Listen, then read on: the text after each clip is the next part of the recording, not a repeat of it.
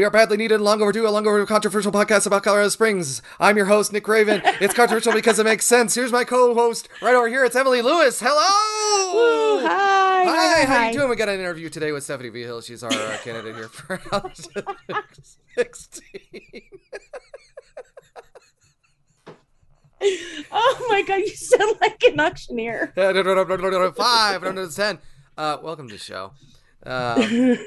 We're getting these done. This is our second podcast of the day. We're getting it knocking done. it out. We're knocking it out. Great interview.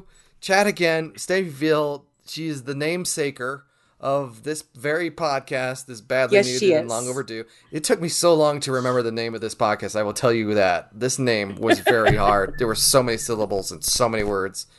Once I got it down to Binlow, I could kind of work from there. There you go. Yeah, badly needed and long overdue. Great. We had a really good interview. We did. We had a fantastic interview. You should definitely watch it. Disclaimer, there are some things in the podcast that are do not come at us and do not come at Stephanie about these things. It was all in fun.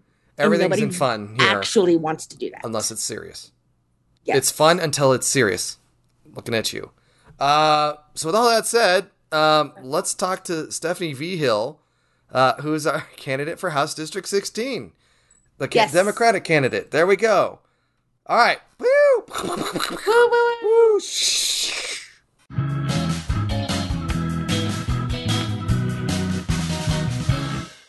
Stephanie Vigil, welcome back to this podcast that we do. I assure you, we have not moved out of the closet as far as our production goes.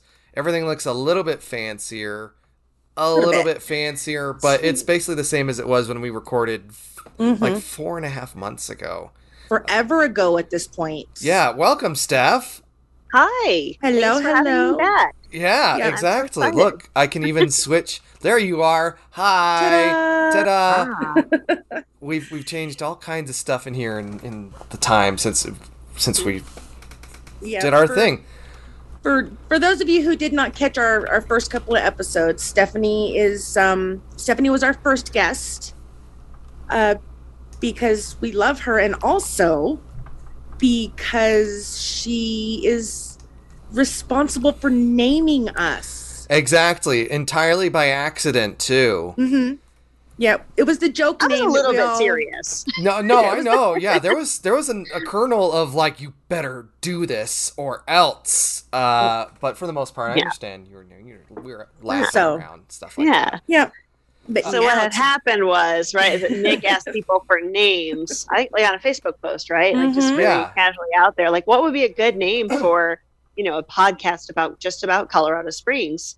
And Nick and I, and we've talked about this before, like both have like a deep, deep love for this city. I think there's a little bit of, there's some push and pull in the city about the people who have been here for a long time, and they prefer it they would have liked it for it to have stayed small. That's a sentence. Would have liked for it to stay small. They're pretty conservative. They don't want it to get bigger. They don't want it to get more liberal and more diverse. And so they're mad about what the city is becoming. And then there are people who are like always kind of wanted it to be more of a like full-fledged city than it actually is, and they're just never quite satisfied. So they want to be seen saying how lame it is. Right. But like I just love our city. I love our city. It's my real hometown. Even though I didn't get to be born here, I'm super attached to it. I always have been. And I always have been since I came back.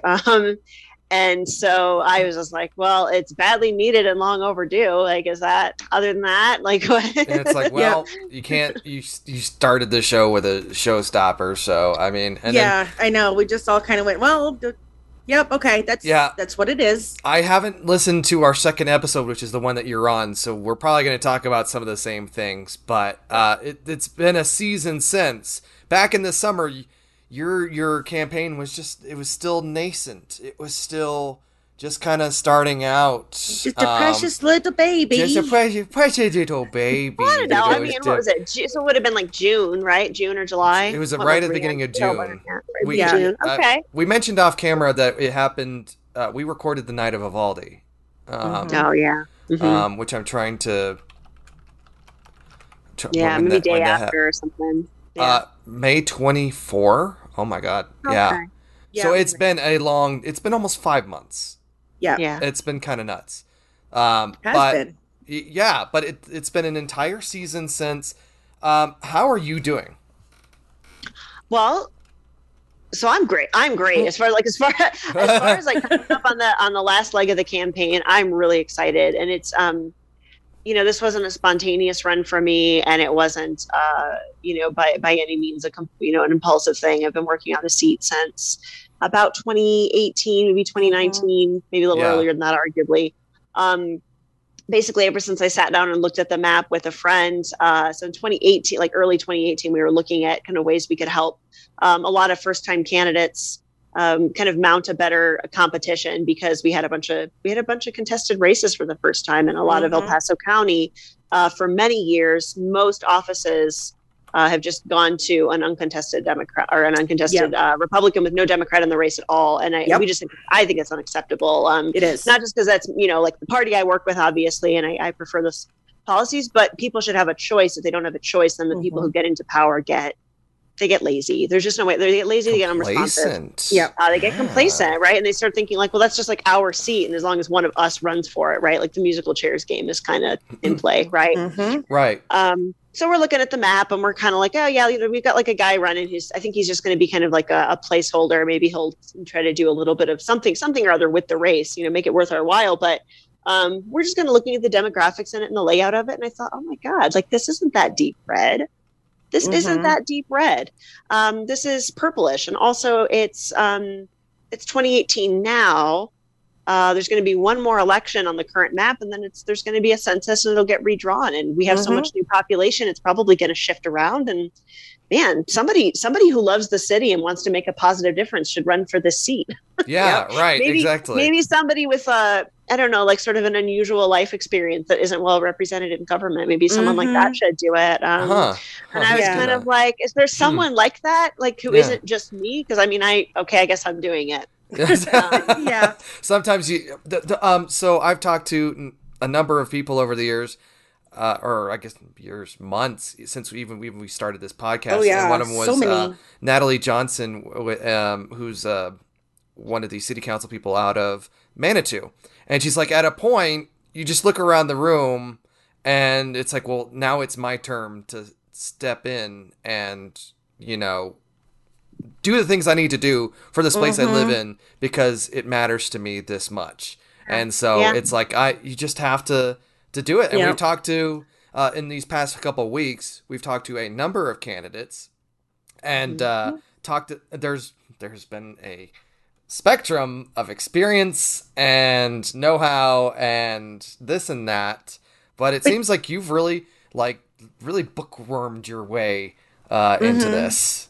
And the one thing to keep in mind too is, even with the other candidates that we've spoken with, the theme that runs through everyone's stories is the understanding that if you want to see certain demographics represented, you're usually the one that has to do the representing.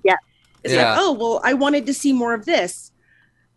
And I guess that was me. I am the solution I wanted to see in this. Exactly. Sure. Well, and I go out right now, to be clear, but I go out and canvas. That's my bread and butter. I got knock on doors, talk to people where they are. I'm a little old fashioned in that regard. Part of the reason I'm old fashioned like that is because that's actually what works. And when I started to get involved in the political process and wanted to work on campaigns and election organizing and whatnot, I really took the attitude that all right, I'm brand new to this. There are probably some things we need to do differently in the long run, but for now, there's a knowledge base and people with a lot of procedural experience and whatnot, and I need to learn from them first. I'm going to do that first before I start doing my own thing. And, after all these years with all the technology and everything that's out there, you can use, social media ads and texting and whatnot. And I do. But door-to-door canvassing is still about the best way we can go, canvassing the neighborhood. So lately I have a broken foot. If you didn't hear the news, I broke my foot 6 weeks before ballots go out, which has prevented me from doing my own door knocking, which still has me a little bitter, and I will probably carry that to my grave, because when I ran in 2020, I was all excited to get out and knock doors in my neighborhood and do my organizer thing, but for my own race. And then something happened about 9 days after I, declared my run for office. We started shutting everything down for COVID. And so, ever since then, I've been sort of excited about, 2022 is going to be it, right? Like, it's the redrawn district. I'm set up for success. I've got some, like, a volunteer and donor base that I'm carrying over and building on. And, since it's going to be the winter, I'm so excited. I'm like 200, 300 doors a week at the peak of it. And then I broke my foot. Yeah, that's how it goes. Where was I going with this? Because I feel like I got caught on the, I'm sad about my broken foot, and I am, but I have to push that aside and get this done. Power through. But no, overwhelmingly, going and talking to people on the doors where they are. Like most people they're pretty fed up with politics. They're pretty fed up with politicians. That's why so much of that, like, I'm not a politician, works on people is, because they feel disconnected and they feel like there's an elite and it's not for them. And something people will say frequently is that, like, they like term limits or they want us to have them. Often they actually don't know that we already have them throughout the state of Colorado, for all of our state and county offices. Or the city. And the city too. And most cities, yeah. Well, I think pretty much all, maybe not all of them. Ours does, right? Yeah, ours definitely does. Well. Yeah. I think it depends on the city, but they'll say, like, we should just get rid of everybody, right? Yes. Just get rid of all of them, not all the politicians. Get rid of everybody. It's like Shakespeare's clean, kill all lawyers. Get us in all brand new people. And I'm like, man, that's a really good idea. That's a really good idea. What are you going to run for? Yeah, right. What's your position? What are you going to do? Yeah. What are you going to run for? They're kind of like, well, not me. I'm like, well, you could. We talked to David. You could. Yeah, there's nothing. We talked to David just recently, and he was like, it's like, at what point are you the candidate, and what point are you a politician? And he's at the stage where he's like, I'm a politician now. I act and sound, and I am a politician, and that's just how it has to be. Yeah, because the question was, well, when do you stop being just a person who's running for a thing and start actively being, a politician? And I know that's a buzzword that people just go, oh, no. Okay, here's the thing. You don't actually have to win anything to be a politician at this point. If you're running and you're making political statements and talking about politics, it's probably fair to say that you're a politician. Yeah. It's just it's just a particular role, right? It's a particular role. It's a particular it comes with a certain skill set and certain it's activities a job and whatnot. title. The job title. I mean, also you could also say, and this will maybe is a little bit of a tangent. Maybe we didn't mean to go down this, but like we could also say tangents what's wrong? Finlow. I know, right? Right. What's wrong with like being a politician who is also a regular citizen who also has other jobs and also has other roles? Because if we want it to become something that's better so that we don't despise it, then that means new people have to reshape what it means to be a politician. Otherwise, it's just a cop out, right? It's just a cop out to be like, oh, well, I don't do that because I don't get my hands dirty with it. Like, well, it's going to continue to exist with or without you. So, what are we going to do? Like, listen, I'm a baker, right? I'm a baker. Right. I bake. I don't do it for money right now. I don't do it for pay. It's not. It's been my job before. Lately, it is not. And lately, I can't do it at all because I got to twist my foot. But I'm a baker. There's nothing wrong with that. I also know people who bake for a living, who own a business, and they do it full time and then some. We're both bakers. It's okay, and it's okay that like I don't think they're doing something wrong by making a job out of it. I think if they did a bad job of it and they were a bad baker or they poised somebody with their bread, like then we can talk about how it's bad.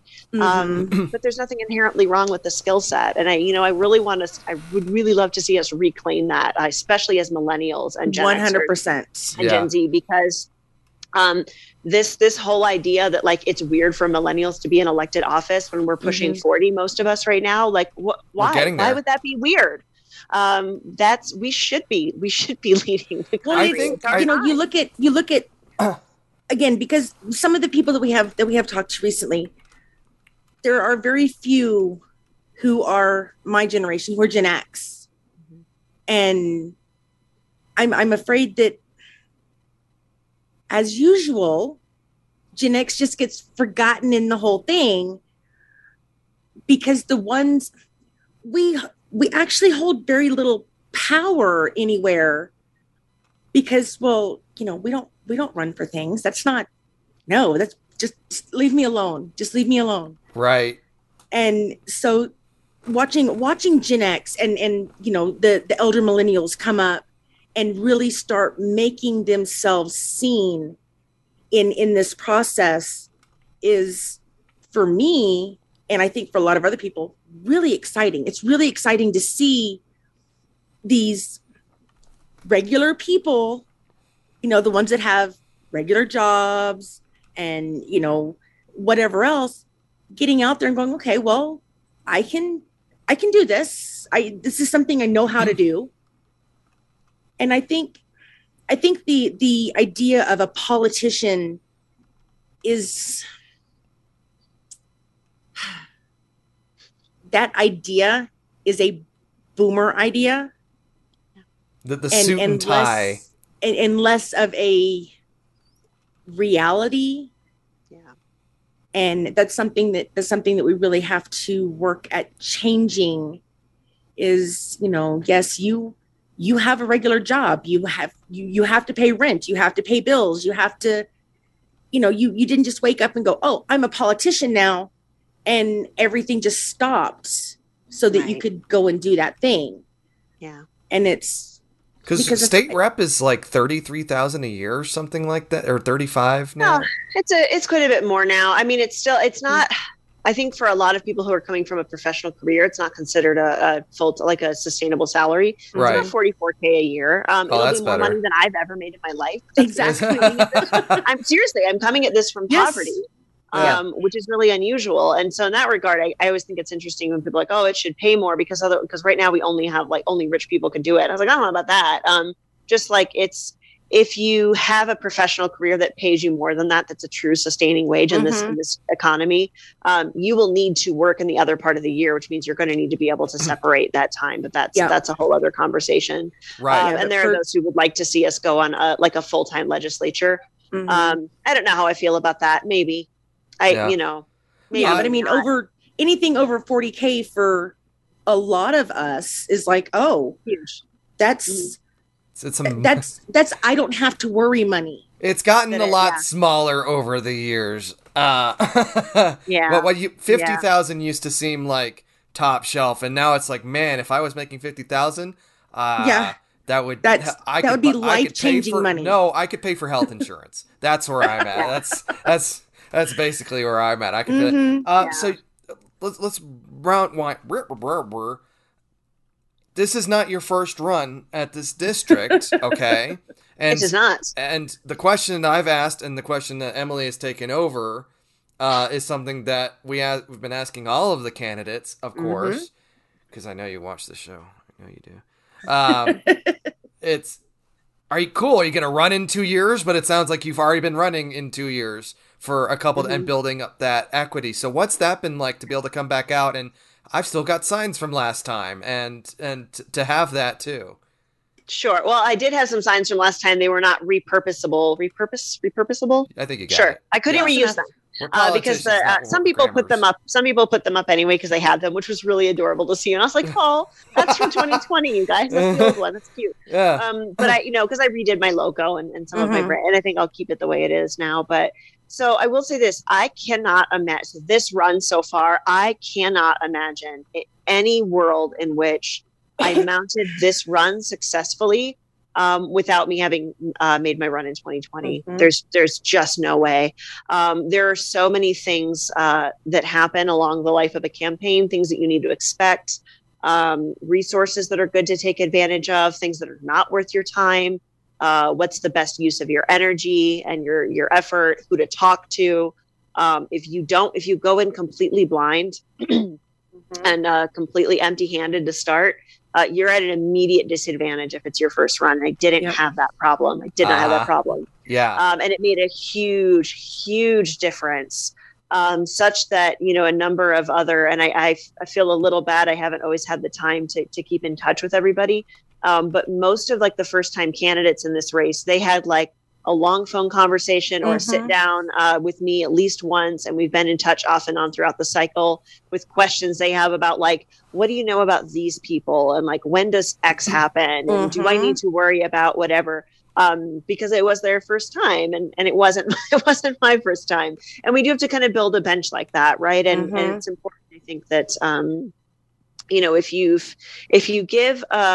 if you give it a run in any office, make sure that you document what you did as thoroughly as you can, and everybody you talk to and anything that you learned along the way, because that knowledge is transferable as well. So even if you don't run, other people should be able to help and mentor someone else, I think. And I hope this is something that some of the other first timers are experiencing with their race. The way that I chose to frame mine is, well, first of all, I always knew I was running more than once if I needed to, right? Like unless something really amazing happened in the old district when I knew it was not quite in my favor just yet, that I was never just going to run that once and call it a day. That was never the option. But even if it had been, I think there are a lot of good reasons for people to run for an office. Even if the numbers aren't in your favor, even if it looks pretty clear that it's a shoe-in for the other side, there's still very good reasons to run in every race. And like I said, one of them is because people always deserve a choice. Always. If they don't have a choice, it's not an election. It's a coronation. Oh, I like that. Yeah. If there's no choice, seriously? I mean, it makes people start not wanting to vote. And we already have a huge problem with voter discouragement, where people just think like, well, if I open up my ballot and there's like a choice, and then everything else is just uncontested by one party. I mean, it's hard to blame them to not pay attention to those offices, to not show up in the next election, to not help other people who run, right? We need to build our momentum somewhere. Oh yeah. I have a friend of mine, whenever they got their primary ballots, opened it up and went, oh, well, yeah. Meh. Yeah. I think the primary is a slightly different, slightly different thing. I mean, if they were all contested, that's exhausting for a party, a party's whole coalition. Yeah, especially because like in Colorado, for anyone listening outside of Colorado, it's not like just Democrats and just Republicans, because unaffiliateds can play in a primary. And the biggest voting bloc in the state is unaffiliated. So when I talk about like Democrats, I'm talking about also unaffiliated who tend to vote, right? So yes, there are definitely some slate fillers as well. And I think I guess there is an importance there of just showing up with a name versus just letting the Republican and the Libertarian split the vote, however small that split. It's just to just show up and care. And I was going to wheel back here to the idea that, especially people our age, because we're pretty similar in age.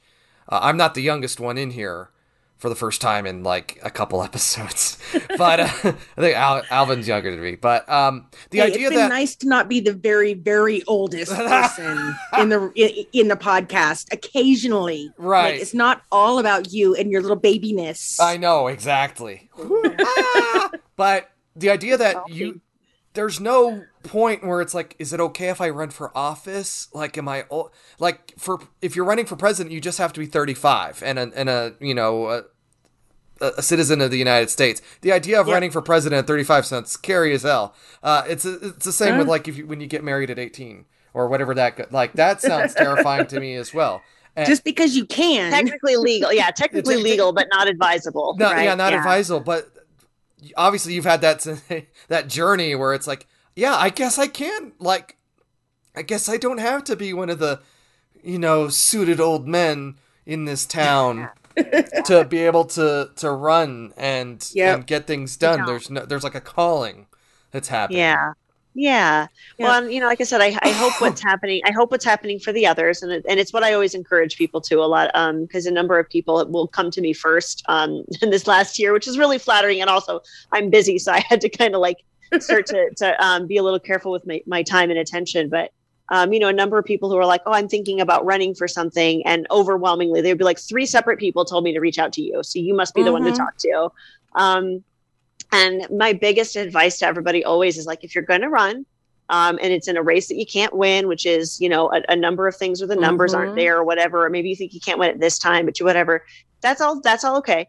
Just do something for like, do this for me, for yourself, for the community, for everyone's sanity, including especially yours. Pick a couple of things that are worth doing that you can accomplish in the life of the campaign and just focus on those. Make them good, positive things that are worth doing, regardless of whether or not you can flip the district. That can be growing the electorate, registering new voters, elevating an issue that otherwise nobody is talking about. Because when we have uncontested races, that means some of us literally don't see our values on the ballot for every office. Right. That was the one that really tipped me over the edge last time, is that I was like, I cannot sit here in HD 16 and fill out my ballot and not have a single person for my state rep who believes in the science of climate change. Thank you. I can't have that. I can't sit here and like watch HD 16 get handed off to somebody when nobody who believes in workers' rights was even there to be counted. Right. It's not acceptable. So, those are things worth doing. And in the meantime, like anything that you can accomplish is not a waste. It's not a waste to run in an office that's not favorable to you, even if you can't win it. And if you elevate a cause, if you turn out new people, if you build up some community and some organizers and identify new leaders in the process of it, those are wins. So like when I think back on my 2020 race, like what I set out to do, I won that effort. I did what I wanted to do with it. Those were my goals and I met them. So, I mean, hopefully everybody comes out the other side of this particular batch of, first-time candidates on this slate, feeling like they did a good thing and they're satisfied with it. That would be my hope. Yeah. Well, no one has actively said that this is one and done. Yeah. I'm going to leave. As soon as I lose, I'm out of here. Yeah. Everyone has they definitely have a plan for the after in case. Yeah. Which, I mean, begs the question, do you do this again if things don't go the way that we assume that they will? Oh, for me? I absolutely run again in 2024. Oh, there's no question. There's no question that I would run again in 2024. We just have to understand that Stephanie Vigil will always be on the ballot until she's Nancy Pelosi and just like, I'm getting in that state house no matter what. Have you considered? Totally. Have you considered like other overlapping jurisdictions, Senate? Not at the moment. City. I'm pretty intent on getting into the House, getting into the state house. Yeah. And also I just, I've made this district my project and, my personal mission. And I don't, there are plenty of other people who can also step up and take a lead. And I'm not going to swerve in and out of lanes in the meantime. But, again, they are term limited seats. And the fact that they are term limited doesn't mean that we don't have, political careers that people can embark on, and actually last quite a long time. Yeah. So there are overlapping offices that I could look at eventually, but I'm thinking about this one right now. So let her get here first, Nick. Let's take the first step. Paula, we have to think in 4 dimensions, okay? That's why chess is in 4 dimensions. That's why I'm not good at chess. I mean, don't get me wrong. I am a couple of 2-3 steps ahead kind of thinker, and every so often I catch a little bit of pushback for it from people who I know they mean well. They're kind of like, you really should focus on the thing right in front of you. I'm like, I am to the extent possible. However, just I need a plan. The reason, also. Part of the reason why I'm in a good position now is because I thought ahead before getting here. So I'm comfortable with my approach. Yeah. Good. Absolutely. Good. Because we want to see you in the places that what is it, the room where it happens. Yeah. Yes. We need voices specifically like yours. Yeah. Number one being a woman. Yes. Which, you're one of a few. But and also because you are again, I hate to use the word, but you're just a regular kind of person. Just, you struggle to pay bills. You struggle to do this, which is something that we all can understand. Yeah. And that takes away the well, our politicians are so much better than us. Put them on this little pedestal. Or they put themselves up there. Well, yeah. Well, what's the, let's think about this. What's the job title that I'm running for? Representative. Yeah, exactly. Yeah. Exactly. I think the experience, knowledge, skill set, etc., that you bring to the position, especially when that's the title, it should be representative of the constituency you go to serve. Exactly. And it's possible. It's certainly possible for someone to be a little bit more cerebral about it and not have the lived experience. But I think it's very telling when someone doesn't have the lived experience and also does not the level of compassion that they have.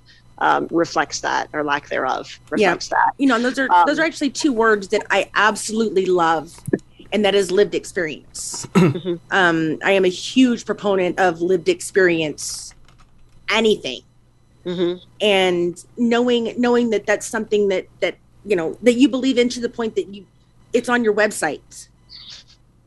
It's the thing I have to offer, and and I never. I never really understood this this thing people do. Well, maybe there's a place for it, but it just didn't make sense to me, and it didn't feel like an ethical political practice for me. So I didn't go that route. But people will do this thing of trying to spin whatever it is they do like it's something that it isn't, and try to I just never felt authentic to me, and I'm a terrible liar, so I can't keep up a false. Seriously, I'm not a good actor. I can't keep up a false persona for long. It's exhausting. It is. And this work is already very tiring. It's already a lot. It's a big lift. Maybe part of the reason, and this is like 100% just me hypothesizing without an anthropological degree or anything. Maybe speculation part of the reason why we think these, why we think that these politicians lie so much and whatnot is that most of them are high functioning dissociatives, right? These are people whose heart is not really in what they're doing. They know that the thing that they're like, a lot of the policies that they're passing and whatnot, like there's no way that Greg Abbott doesn't know what he's lying about when he lies about what's going on in Texas, right? Like there's no way that he really thinks that the energy grid of Texas is so great under his leadership, and the rest of the country is just jealous, right? Knowing what happened, right? So I know that people in that position know that that's what they're doing. But in order to keep up that ruse, in order to keep that up, you have to max out a lot of your bandwidth trying to keep your own lie alive. Yeah. No wonder they can't get anything else done. No wonder they don't have time and attention span left to be compassionate, to be available, to be responsive to people. You'd have to show up with your whole self, and that's actually the most exhausting thing of all. Unless you make it your greatest tool, and that's kind of what I decided to do. Being your authentic, real. When Stephanie shows up a place, you're talking to and you're meeting Stephanie. It's the real me. I don't have a different one. Yep. So it's and that's also been so refreshing with especially this current crop of you guys that are running for things. Is for the most part, I have a pretty decent bullshit detector. Mostly because I'm really good at the bullshits. And meeting you guys, meeting you especially, that's what you see is what you get. This is who you are, and you're doing this because it's something that's important to you. You're not doing it for a bigger paycheck, and you're not doing it, so that other people know your name or whatever kind of this whole malarkey. Well, no, sir. Hey, I like malarkey. I mean, I don't like malarkey. I like to use the word. Yes, that's a Bidenism right there. It is. I love that. Instead of saying, can we swear on this podcast? Yes. Okay. Instead of saying bullshit, he's got like a G-rated swear. But he hot mics. He's got it right there in his coat pocket because you catch him on a hot mic and he's like, "That's bullshit." It's pretty cool. Yeah. Yeah. It's Joseph BFD Biden. It's, Diamond Joe. from The Onion. So this episode's still out a week or so before the election, and it's coming down to it. So how are you feeling about the after? This is like the runway, like you're steering it, and you see those scary videos, or it's like you got the pilot, and the wind's like really doing this and that, and all that fun stuff. Mm-hmm. And your competitors, his signs are popping up, and they're big, and they're kind of popping up all over the district. Now your strategy is the ground game; it's the canvas stuff like that. But you can't also say like, "Wow, he's finally showing up." I'm sorry, just because the signs are big means absolutely nothing. Let's be honest here. That's some overcompensation at this point. It is. And I mean, it might be helping him. I do know that by his own word, by things he has said to the press, he knows that it's very competitive, and he's outed himself as not being particularly enthusiastic about the office on a number of occasions, that he is running for it because the would-be Republican incumbent got drawn into a new district, and so somebody asked him to take the position, and he couldn't say no. Yeah.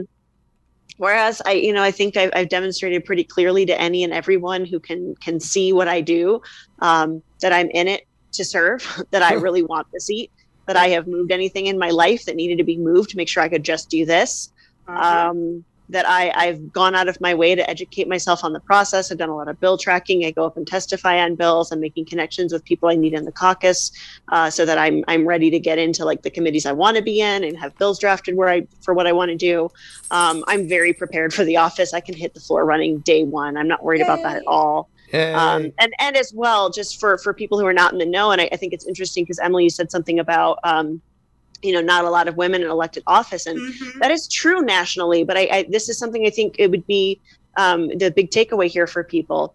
The Colorado State House is actually, I think the whole chamber is majority women. Certainly the Democratic majority, which is substantial. Currently it's 41 seats. I think it might get a little smaller in this next round, a 41-24 split. Well, it's a strong majority women. Yeah. And we're actually pushing a point where it will be a majority women of color in the future.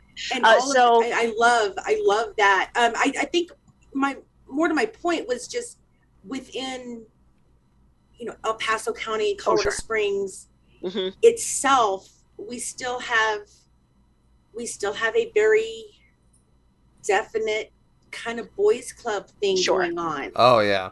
And it's not that I don't love some of the guys that are running. I do. I just adore them. But also, oh my God, can we stop with the penises for a little while? You're the first woman, I think. Maybe the only woman I think. So I will, Regina and I, because Regina English is poised to win in HC17 as well. She and I will be the first two Democratic women elected out of El Paso County in some time. Yeah. So there have been a couple of other women who are Republicans who have gotten elected which is unfortunate. I hate for our only women legislators from El Paso County to be so deeply conservative. But I think that's a little bit more about class than anything else. You tend to need to have some money and connections and whatnot it makes it easier, especially if you're part of the political establishment. Yep. Yes. And on our board of county commissioners, we also have it's 3 out of 5 women. However, all 3 of those women are married to high-ranking, high-powered Republican men. Yes. Right. And that's city council too. I think that has a lot to do. City council is a little bit like that as well, but quite a lot less so.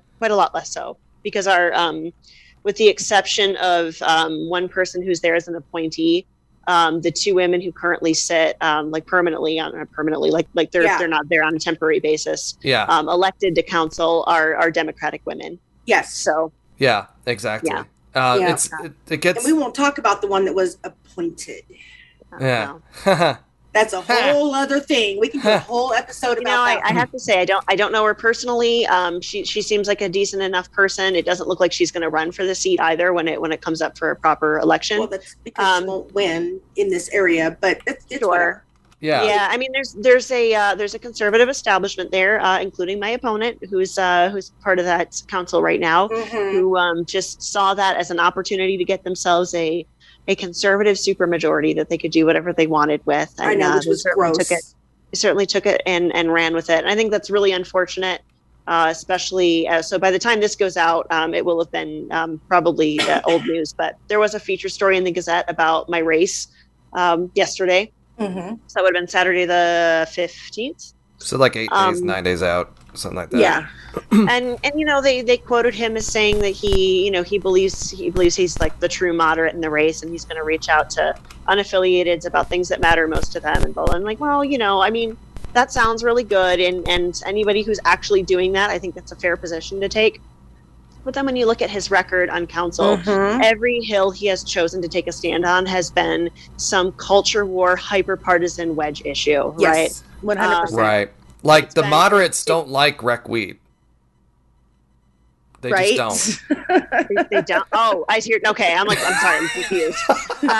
Yeah, don't confuse me. Yeah, and this will probably be a little bit more public by the time this comes out as well. But I did go confront council about this. For everyone's reference, the marijuana issue has been a big problem in Colorado Springs because it's legal throughout the state. We just can't have rec sales in Colorado Springs. And since it's so nearby, any potential risks, downsides, or whatever, nothing's harmless. Of course, there are risks involved. Yes. We're already living with them. Yeah, it's already here. We all agree that it's here.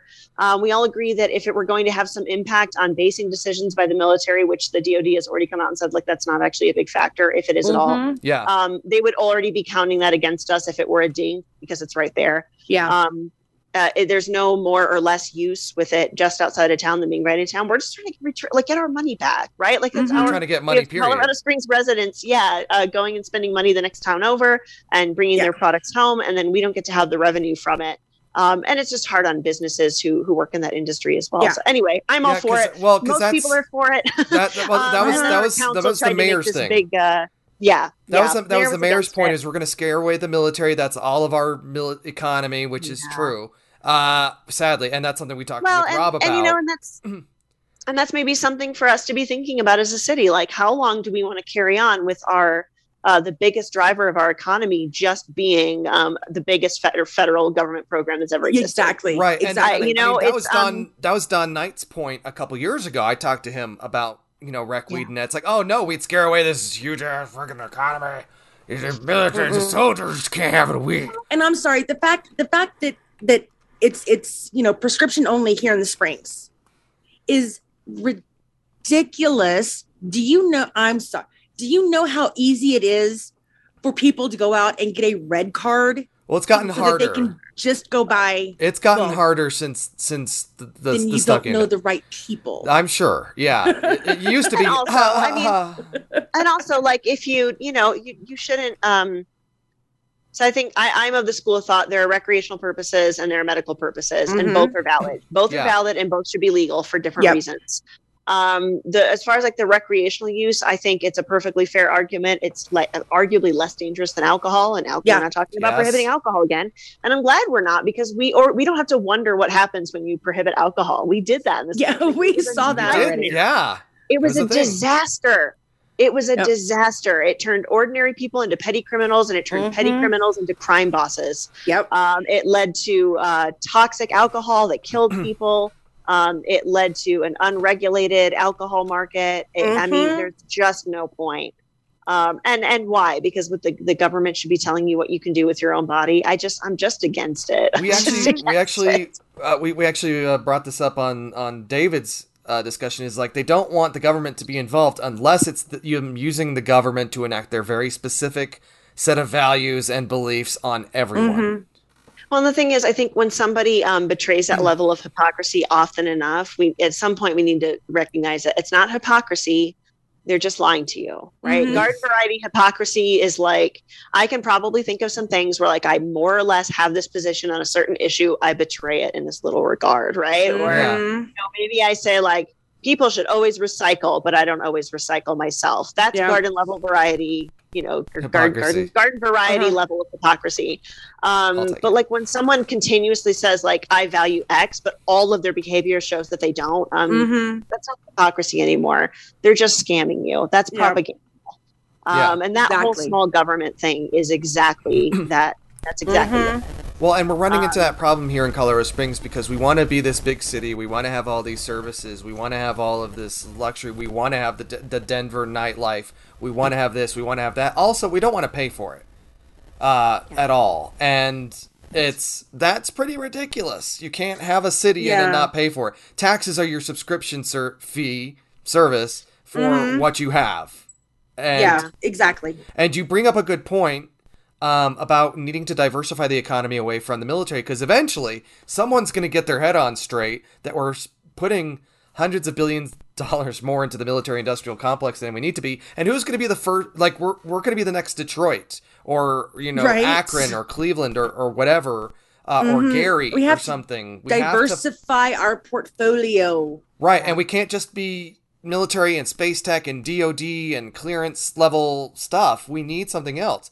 Stephanie, what can you do for us? How can you help us? Oh, I'm so glad you brought that up, because I have some thoughts that are not specific to my office, but I'll just put them out there. And then I do have one that is specific to my office, the one I'm running for, that I expect to take. I'm really, my head is very much wrapped around, like, how am I going to do a good job at this role, because I expect to win and I don't want to waste any time prepping for it. So, it does need to diversify, right? We need our parks and recreation and hospitality industry to be more vibrant and diverse and have more options. We could stand to do, and this just goes for like housing and transportation generally, but do more, a little bit of thoughtful, gentle infill, safe infill. Missing middle. That allows for, that gets us more missing middle housing, and also allows for a little bit of flex and mixed use. Because if you don't have shops that people can walk to, then they won't stay in their neighborhood. They will always drive a car. And it means that we end up using a lot more of our money for things that don't actually serve our well-being. And people tend to want to spend their money on things that serve their well-being. So if they can have more neighborhood shops that they can get to on foot and that support their neighbors and their businesses, then they'll want to do that more. Something that I can do at a state level, and I have to be 100% honest, it's not something that I have a bill for that I'm going to run right now and whatever. But we have the capacity in the state of Colorado, especially because we have a good, strong economy right now, to permit some public banking. And that could look like having a state bank of Colorado. But it would also look like allowing political subdivisions like cities, school districts even, to form a public bank. And the beauty of public banking, and I know that the term freaks out some people who are really not into a lot of public services, and they love capitalism and they think that the pursuit of profits is the ultimate good in life. And so you can't interfere with what banks do because they're part of the free market. It actually stabilizes all of that pretty effectively. And before we go saying this is some sort of radical California coastal thing, the Public Bank of North Dakota is our longest lasting public bank in the country. Those are not liberal Democrats who started that or who run it. Not at all. But it provides a level of economic stability for communities, for cities, for counties, and for their local economy that you just can't get from private for-profit banking, because private for-profit banking cares about their return on investment, not yours. And if it's a public one, then the purpose is for whatever you do to be good for the public. And so small businesses can take low interest or zero interest loans out of that. People can refinance so that they can take care of their own space better that way. You can access capital for local projects that the people want without having to go to another bank for it. Anyway, there's a whole variety of things that are possible with that I think if we actually sat down and had set aside our ideological impulses to be against public things or against capitalism or whatever, and just look at what actually makes the economy that we live in right now more functional for more people in a more sustainable way, to kind of break up that boom and bust cycle. And we could do so much more good for ourselves as a city if we had that level of flexibility. Because if people were able to build up small businesses, nonprofits here in our homes, and to be able to do it effectively with low barriers to entry. I mean, that was the dream of the 50s and the 60s, was you don't have, not only was cost of living much lower, but the area of opportunities was much more accessible. Mm-hmm. I mean, particularly if you were a white dude like me, but if you could build it out of your garage, like that's a lot of the tech companies have that fabled built out of a garage, but people were literally building businesses out of the garage. Yes. And if you allow that, you diversify. It's not hard to build a business out of your garage if your mom gives you a big lump sum of cash, right? Or you don't own a house, right? And that's the thing. Or if you own the house, or whatever. And that means that there has to be an existing base of capital that's there for you that you can access easily. And I think that's maybe especially for. I have noticed the people who love capitalism the most don't seem to fully understand how it works and why it is that some people have more capital to work with than others. It's not because necessarily that they have a bunch of liquid funds on hand that they, very wisely and scrupulously squirreled away for decades. It's because if you already have capital, you're just allowed to have more. Yeah, and so you can go to a bank and get it. Passive income thing.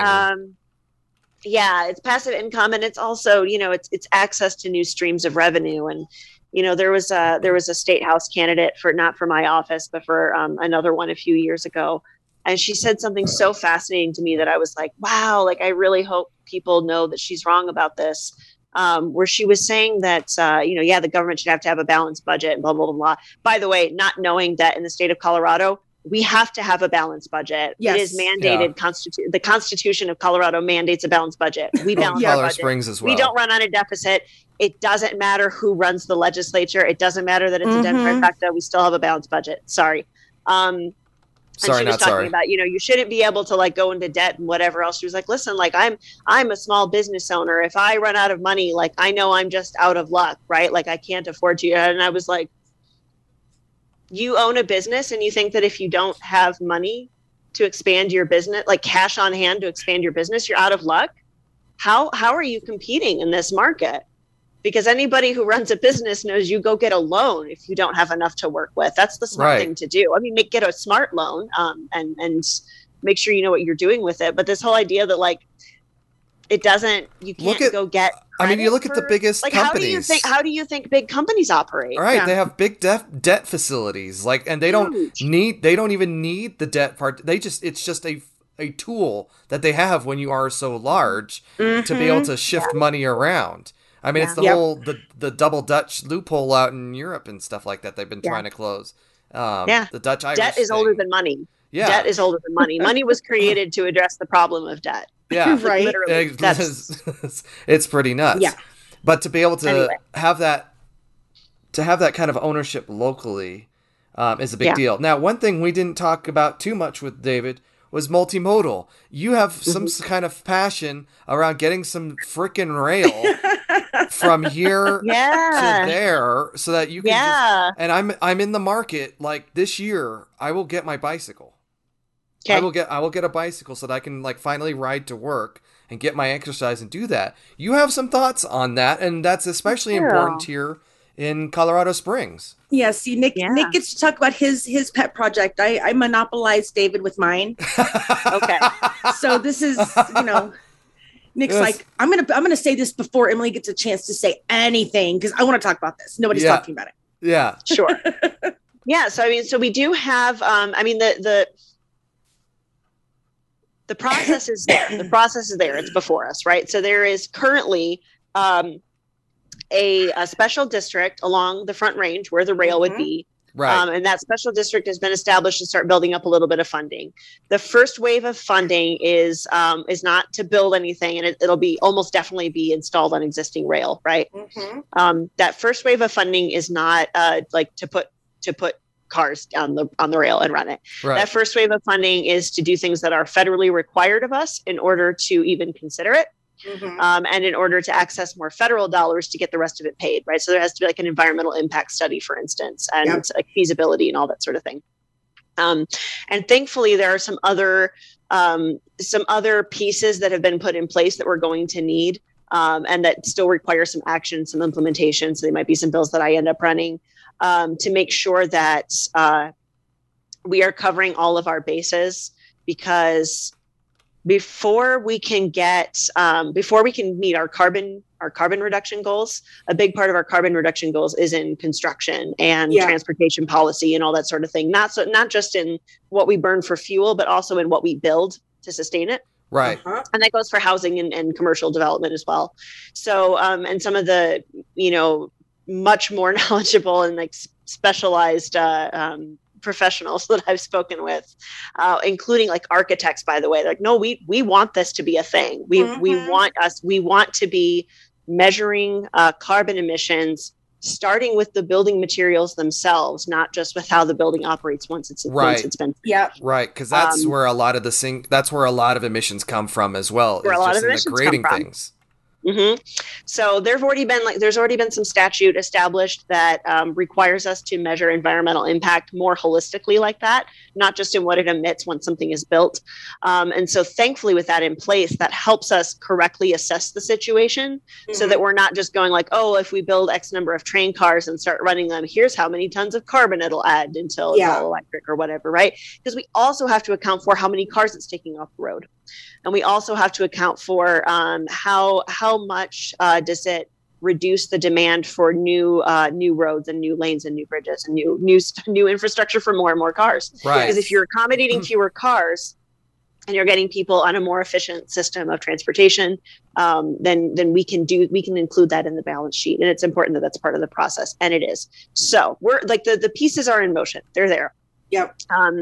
My part of my big lift is going to be that as a representative out of Colorado Springs, that we are developing this rail in such a way that this city and El Paso County are incentivized, plugged in, and connected with the process so that we have a regional transportation system that actually connects you well to it. Because if it doesn't connect everybody along the Front Range, it's just another rail, right? Yeah. It's just, we need people to use it and to want to use it. Yeah. And that'll be the big lift over the next. I mean, I feel like we're really behind already as it is. So I hate. We are. But that's the big lift for the next 5-10 years. I think I mentioned it on some previous episode, but when I was about to go to the Art Institute up in Denver, when rest in hell, stupid Art Institute. Too much. Yeah. I was planning this, and this was Governor Owens back then. This is 2001, 2002. We were talking about Front Range Rail back then, and it's been 2 decades, and we've just sat on it. And I wonder if even if we had gotten ahead of that back then, would we have even needed the gap expansion on the interstate? Like, we could have spent those federal dollars on rail instead of this controversial HOV lane, which I understand. I understand the point of the HOV. It's to reduce, induce demand, not induce as much demand for the interstate, but by gosh, if you just put some rail on there, and I assume it's not even going to be like high-speed crazy rail. Talk, Nick. Crazy talk. I know, communism.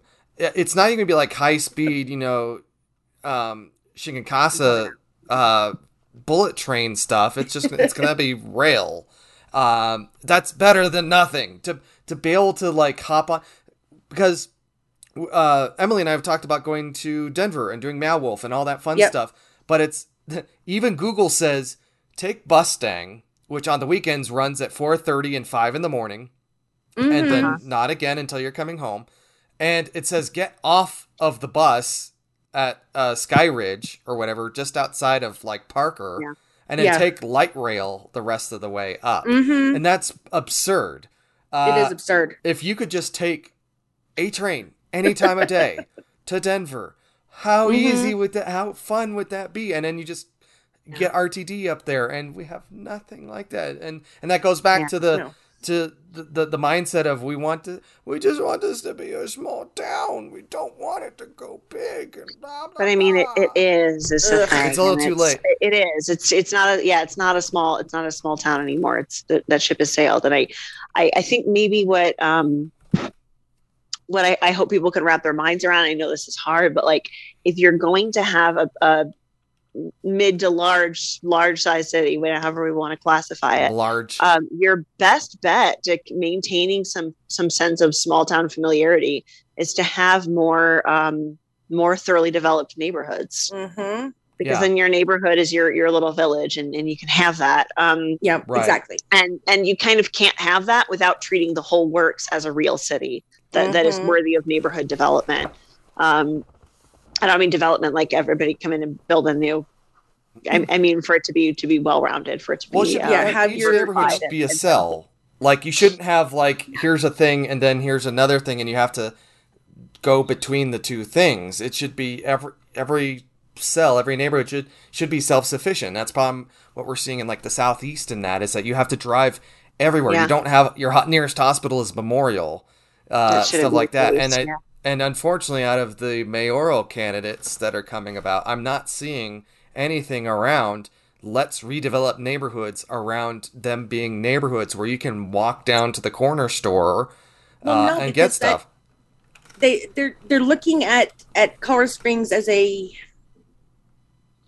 technological kind of hub, and in their twisted kind of thinking, that means you have to have a car and you have to drive the city to do things. Being downtown, my closest grocery stores that are not Walmarts, because I don't do Walmarts, is the King Supers up on Uinta and 19th Street.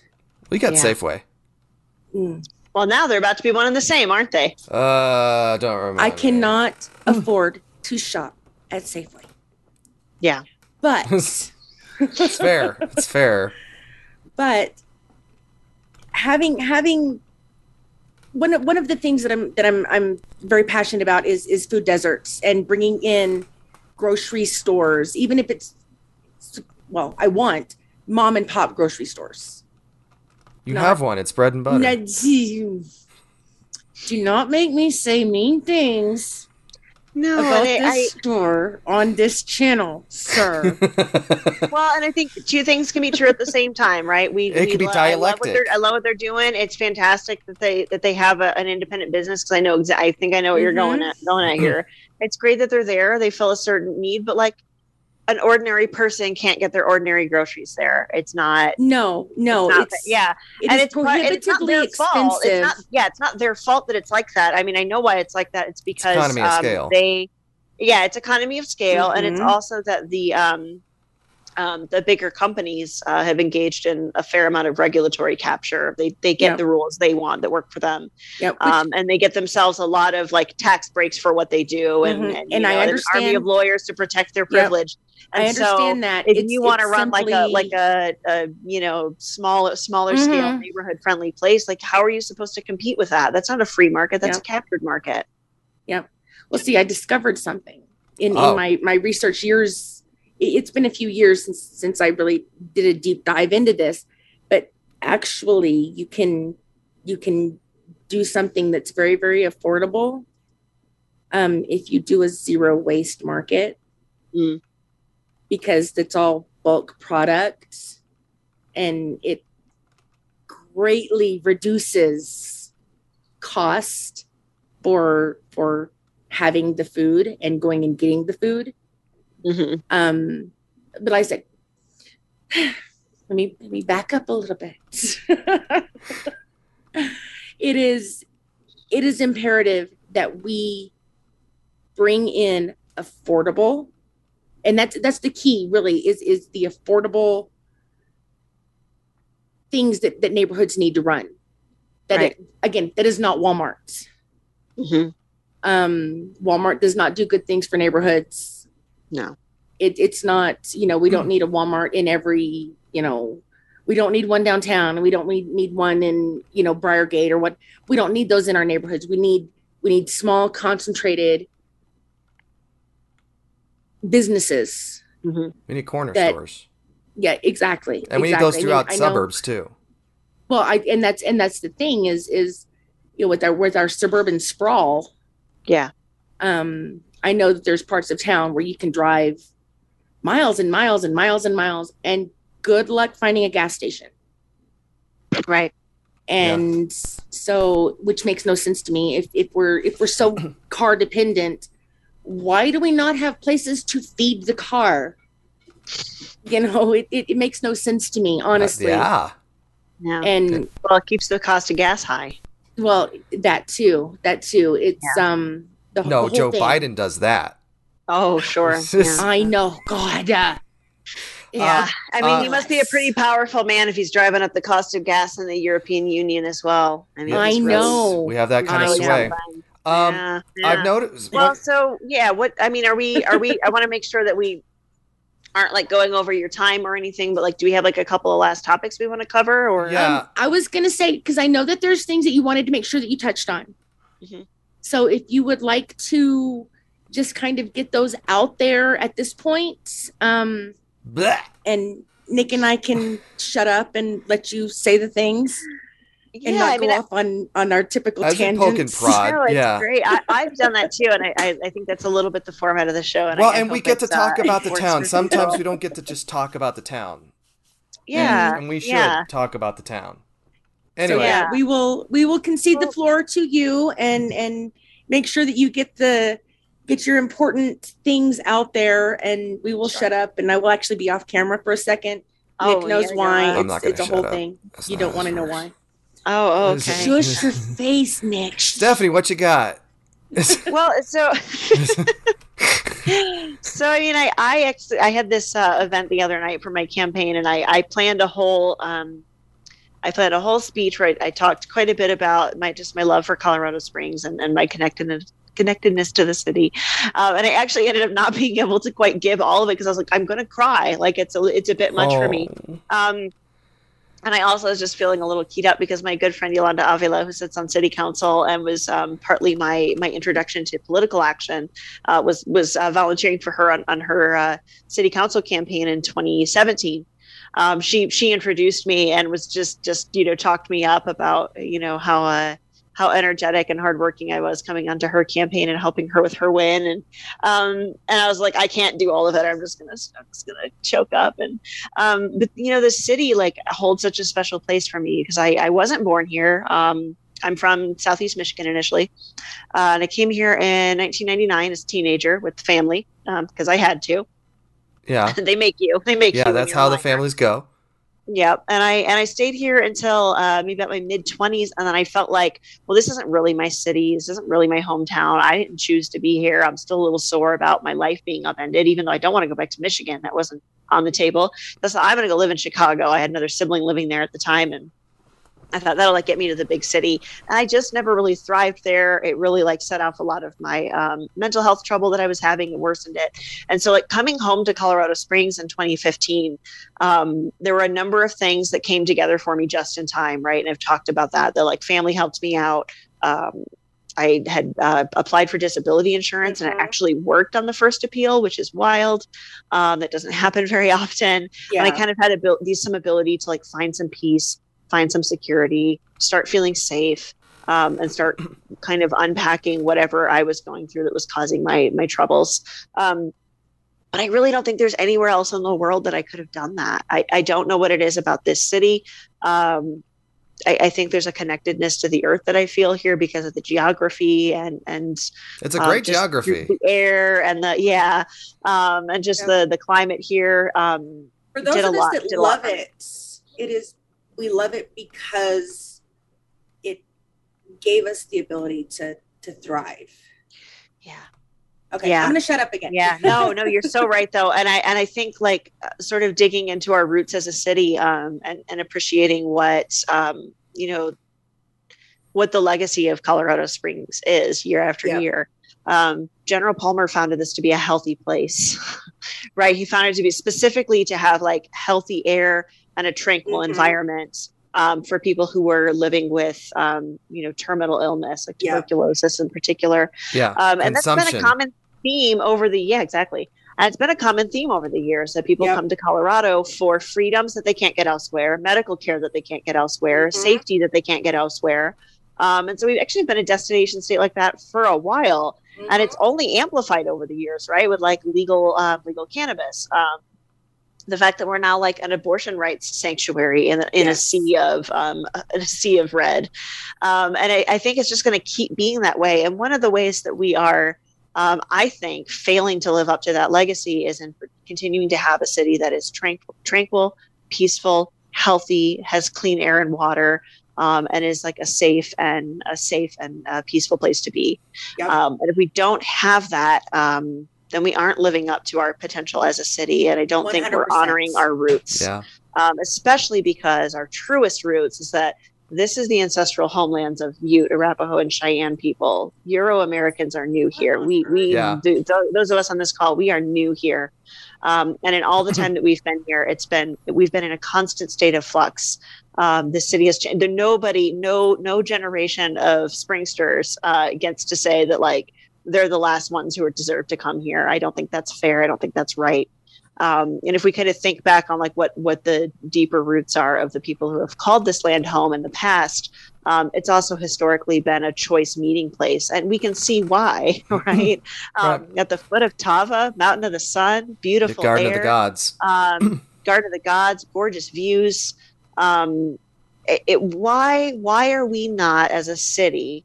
And this is just be my challenge to people who are a little on the fence about me, or maybe by the time you hear this, you are unhappy about the outcome of the election one way or another. Why are we as a city not emphasizing our best qualities and wanting to build those? Because if we do suburban sprawl indefinitely with car-centric planning, and we're not making use of native plants, and we're not, elevating our greatest heroes, then what are we doing? It's not. Otherwise, it's just a money-making hub. And I don't want to live in an economy. I want to live in a society. I think most people want to live in a society. I think that's how it works. And you want to live in a society, you want to live in a community, and you also live in an ecosystem. That's not negotiable. You can't make that not a thing. So the economy that we build on top of that, I think, should serve those things. And that's true at every level of government. So who represents us in Congress has an impact in that, as well as our local leadership, and certainly our delegation to the state capitol. And so yes. I am humbly asking for your vote for HD 16 specifically, so that I can be someone who really, really loves Colorado Springs and leads with that in our state capitol, because we need more of it. Yay! That was beautiful. I love that. Good. I loved it. A good place good place for me to land. Yeah, I think you got it. I'm going to ask you one question though. As you noticed, I've been walking a lot, and one thing I notice is the lack of people walking, and especially in a town that is as big as ours, that is as big as ours, with as many people that live here as they do. It's kind of nuts that more people aren't walking. You'll see the occasional cyclist, but you'll see that especially pedestrians, are doing it out of necessity. So what I'm hearing is that there's going to be immediate legislation to force people to walk and burn their cars. Is what I'm yes. hearing. This so what we're actually going to do is we're going to do a demolition derby. Oh my. Yes! Yay! We're going to turn Drake into a demolition. We're going to put up Jersey barriers. We're going to like sail up the coal. I don't think they have it anymore, but you could sail up the coal hills and just like demolition derby into people. Oh my God. We have solved so many problems. For campaign purposes, I would just like to say I was joking about the forced demolition derby. However, I am not kidding about the fun of a demo derby, and if somebody wanted to do one, I would be happy to attend it. Oh my God. We did. We just solved several problems. Everyone would be behind conversation. Let me give you or was that what was your question exactly then? Was that so we talked about Front Range Rail. There's multi-modes. Sure. You talked about the original intent of making the city safe and clean, and how else can you make the safe city clean is by reducing car traffic and by getting people to walk and ride and all of that stuff around, getting people to move around in the city. That's a big deal. That's a big deal to me, among other things. But I mean, you touched on so many others anyway. But sure, I get. Well, let me brainstorm something. Yeah, let me brainstorm something here. Again, I do have a broken foot. It's going to take a while for me to be in a place where I can participate in a walk. But I really want to. And for those who don't know, because I've been in touch with Nick for a while about this, I want to come do a big dumb walk with you. And I was really hoping to fit one in before the campaign was still live, and then of course I had to fall off my front step. walking out of my front door. If you just put that bright tape along the lip, that really helps. It's not that I didn't see the step. I just want to point that out. It's not that I didn't see the step. It's that I was in a hurry. Ah, gotcha. Mm-hmm. And I'm clumsy. But I would like to do, so after the election, certainly with a win, I do plan to do some listening tour activities, some town halls and community circles, like between now and session starting. Because also it's a close race, so whoever's winning it is winning it pretty closely. And so I want to make sure that I've given people who might be disappointed in the outcome an opportunity to address their concerns to me and be heard and whatever. I want to be like really inclusive in that regard. It really doesn't matter who votes for you once you're representative. You need to think about everybody's needs. Dance with the ones that brung you, but be mindful of everyone's needs and concerns. However, this will probably be over into next year, into the spring, or possibly into the summer. But I do want to do like a walking tour of the whole district and have a stop at everyone where people can come out and kind of document it and give people some idea of like where in the district we are not have not had enough representation and what I can do better and make use of it that way. It's a big district. Fantastic. This big district. And as I say that as a walker, it is the core of the city. And I don't think we said it at the top of the recording, but the HD16 runs about Dublin to Pikes Peak between Academy and 25, roughly. There's like a section out east on the south end and cuts off downtown. There's like a bleh under on the bottom there. Which would make sense. Cool, Emily. Did you have any questions? Anything? No, last ideas here. Well, we have Stephanie.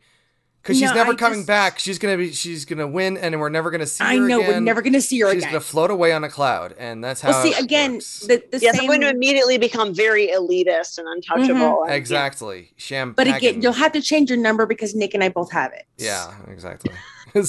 I'm glad you have my number. I'm glad everyone has my number. You'll have to change your number. It's the same thread I made to 719-719-297-3210. Everybody should have my phone number. It is listed on all of my stuff as well. That is a direct phone number. It comes right to me. So excellent. Look at you. Look at you. There you go.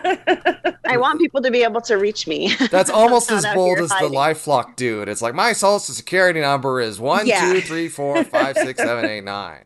You can try and buy a car, but it ain't gonna get too far. No. I think that watching again because excuse me, even as an outsider at the beginning of this this campaign, watching the momentum, even with your broken foot, which by the way, I don't know if you know, you can actually ride the scooter like a little bike. Ask me how I know. I do a little bit. No, my best friend broke her foot a couple years ago, and every time I was anywhere around her when she had the little scooter, I would like steal it so I could ride it around like a little trike. But anyway, so watching the momentum and knowing that you've done your due diligence with what is necessary and what is required of someone who wants to be the representative for people is amazing. It is absolutely amazing. I met you as not the candidate, but as, Nick's friend. And I love seeing how things have changed over just the past few months, listening to the buzz of, before it was all about the boys and this and that. And then as we've gone along, every once in a while you get a little, well, then there's Stephanie. And it's that then there's Stephanie has just gotten bigger as it's gotten closer to election time.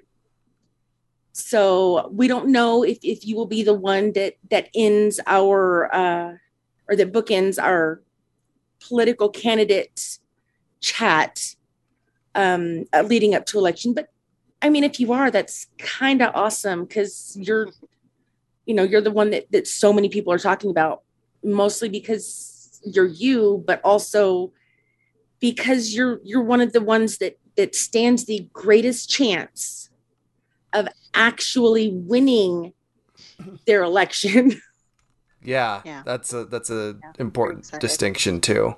Yes, 100%, 100%. And I will be happy to see you be less available because, you're in Denver doing your job. Yeah, having champagne with the barons. Yes, caviar and, living in your little glass house up rubbing elbows with the governor. Oh, I had dinner with the governor. Having been on because I've been on the floor of the House before. I've been in there to visit before, and I've been in some legislative offices halls and whatnot. Yeah. And I've met with the speaker before, so I've been. That's the fanciest office there is, and it's still pretty chill. Yeah, it's still pretty chill. Right. I will say I really sorry, this is a small tangent that I promise we're trying to wrap up. I know, but I really feel like the design choices and just the general decor and of everything of the our state capitol is just right. It's perfect, right? It is nice. Space. It is nice. It's very it definitely has an elevated feel about it, but it doesn't feel so stuffy that you think you shouldn't be there if you're a regular person. Yeah. And I think that's really important. You should feel like you belong there as a regular person. Yep. It should feel like polished but not gilded. Yeah, it has the gravitas of this is where things happen, but also you can just come in off the street. You're fine. Yeah. Yeah, you're there to do the people's business, and that's both common and extraordinary. Exactly. So, exactly. Yeah. And if Gordon Klingenschmidt can get in there, you can too. Jesus. If Gordon Klingenschmidt can get in there, let's be honest, it should not have been this hard to get anybody in there ever. Yeah. You have a lot of politicos and activists and whatnot who listen to this show, right? Listen to this podcast. I'm sure. Yeah. I hope if you meet that description, if you're listening to me right now, please do something constructive with it. Please do something constructive with it. I'm begging you. I have no problem with art and with theater. I think it's wonderful. It's a really important part of our culture, regardless of what's going on. But just know that, if you have any ability to change the outcome of an election, to turn out more voters, to change what kind of laws get passed in various halls of power, we need you to do that way more than to react to it when the outcome is bad. 100%. That's what we need, because Republicans control so much more of the government in this country than you would imagine, given how unpopular their agenda is. Yeah. They've gamed the system. That's it. They've gamed the system, and they always show up. And it helps that they have an inherently easier agenda, which is just regressive and undo things. Yeah. And hateful. But and hateful, and pretty divisive. And if you're just being divisive and you're not interested in bringing people together, then you don't have to do the difficult work of building bridges where there isn't one. That's more difficult. I have to do that, right? Yeah. Because I'm looking to build something. Yeah. So and it's easier to make stuff up than it is to, get it right. Have facts. Right. Yep. Exactly. I mean, those pesky just facts. know that we have a taller order. We know we have a taller order. But it's not because Democrats aren't good at this or something. It's just we need more people to step up and lead. And we have to we have to overcome a system that's been gamed against us. Absolutely. So we need you. We need you to run for something. We need you to volunteer for campaigns. We need you to hold your elected officials accountable once we're in office, and that includes me. Call me, email me, show up to testifying committee, call into testifying committee, lobby me. Please do. Make me uncomfortable. Stephanie Vigil, thank you so much for coming on the show that you named and we stole. And we are still operating out of a closet again, but it's you can put your shoes in here now. Thanks for coming on. Thank you. Thank you so much. And we'll ballots in by November 8th. And we'll see you the next time, win or lose. We're gonna do that. All right. Absolutely. Yay. Thanks, guys. Yay.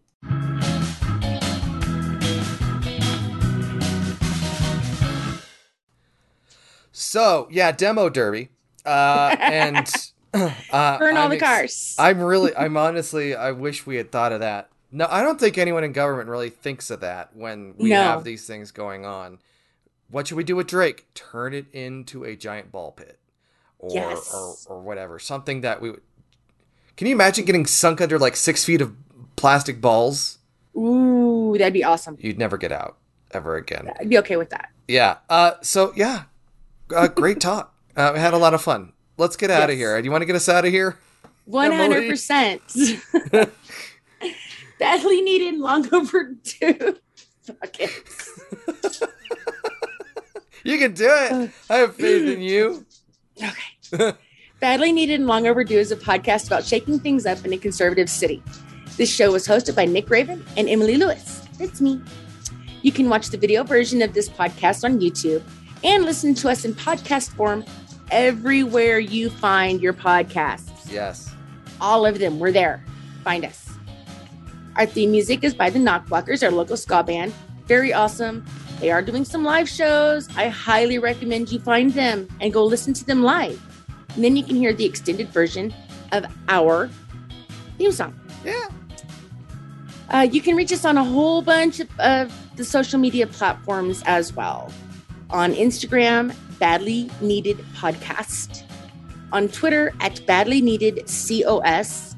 A little aside for the Twitter. I've been really bad about updating the Twitter. I realized the other day that I haven't updated Twitter in like probably 4 episodes. Oh, man. So, but follow us there anyway. Yeah, follow us there. Definitely. Yeah, 100%. Then and also on Facebook at Badly Needed and Long Overdue Podcast. And on TikTok, which is Nick's favorite. He's the only one that has any content up there. At BNLO Podcast. Excellent. Emily, thank you so much. Thank you for listening, Nick, or watching wherever you're at in the universe and caring about Colorado Springs. We are Badly Needed and Long Overdue, and we'll catch you next time.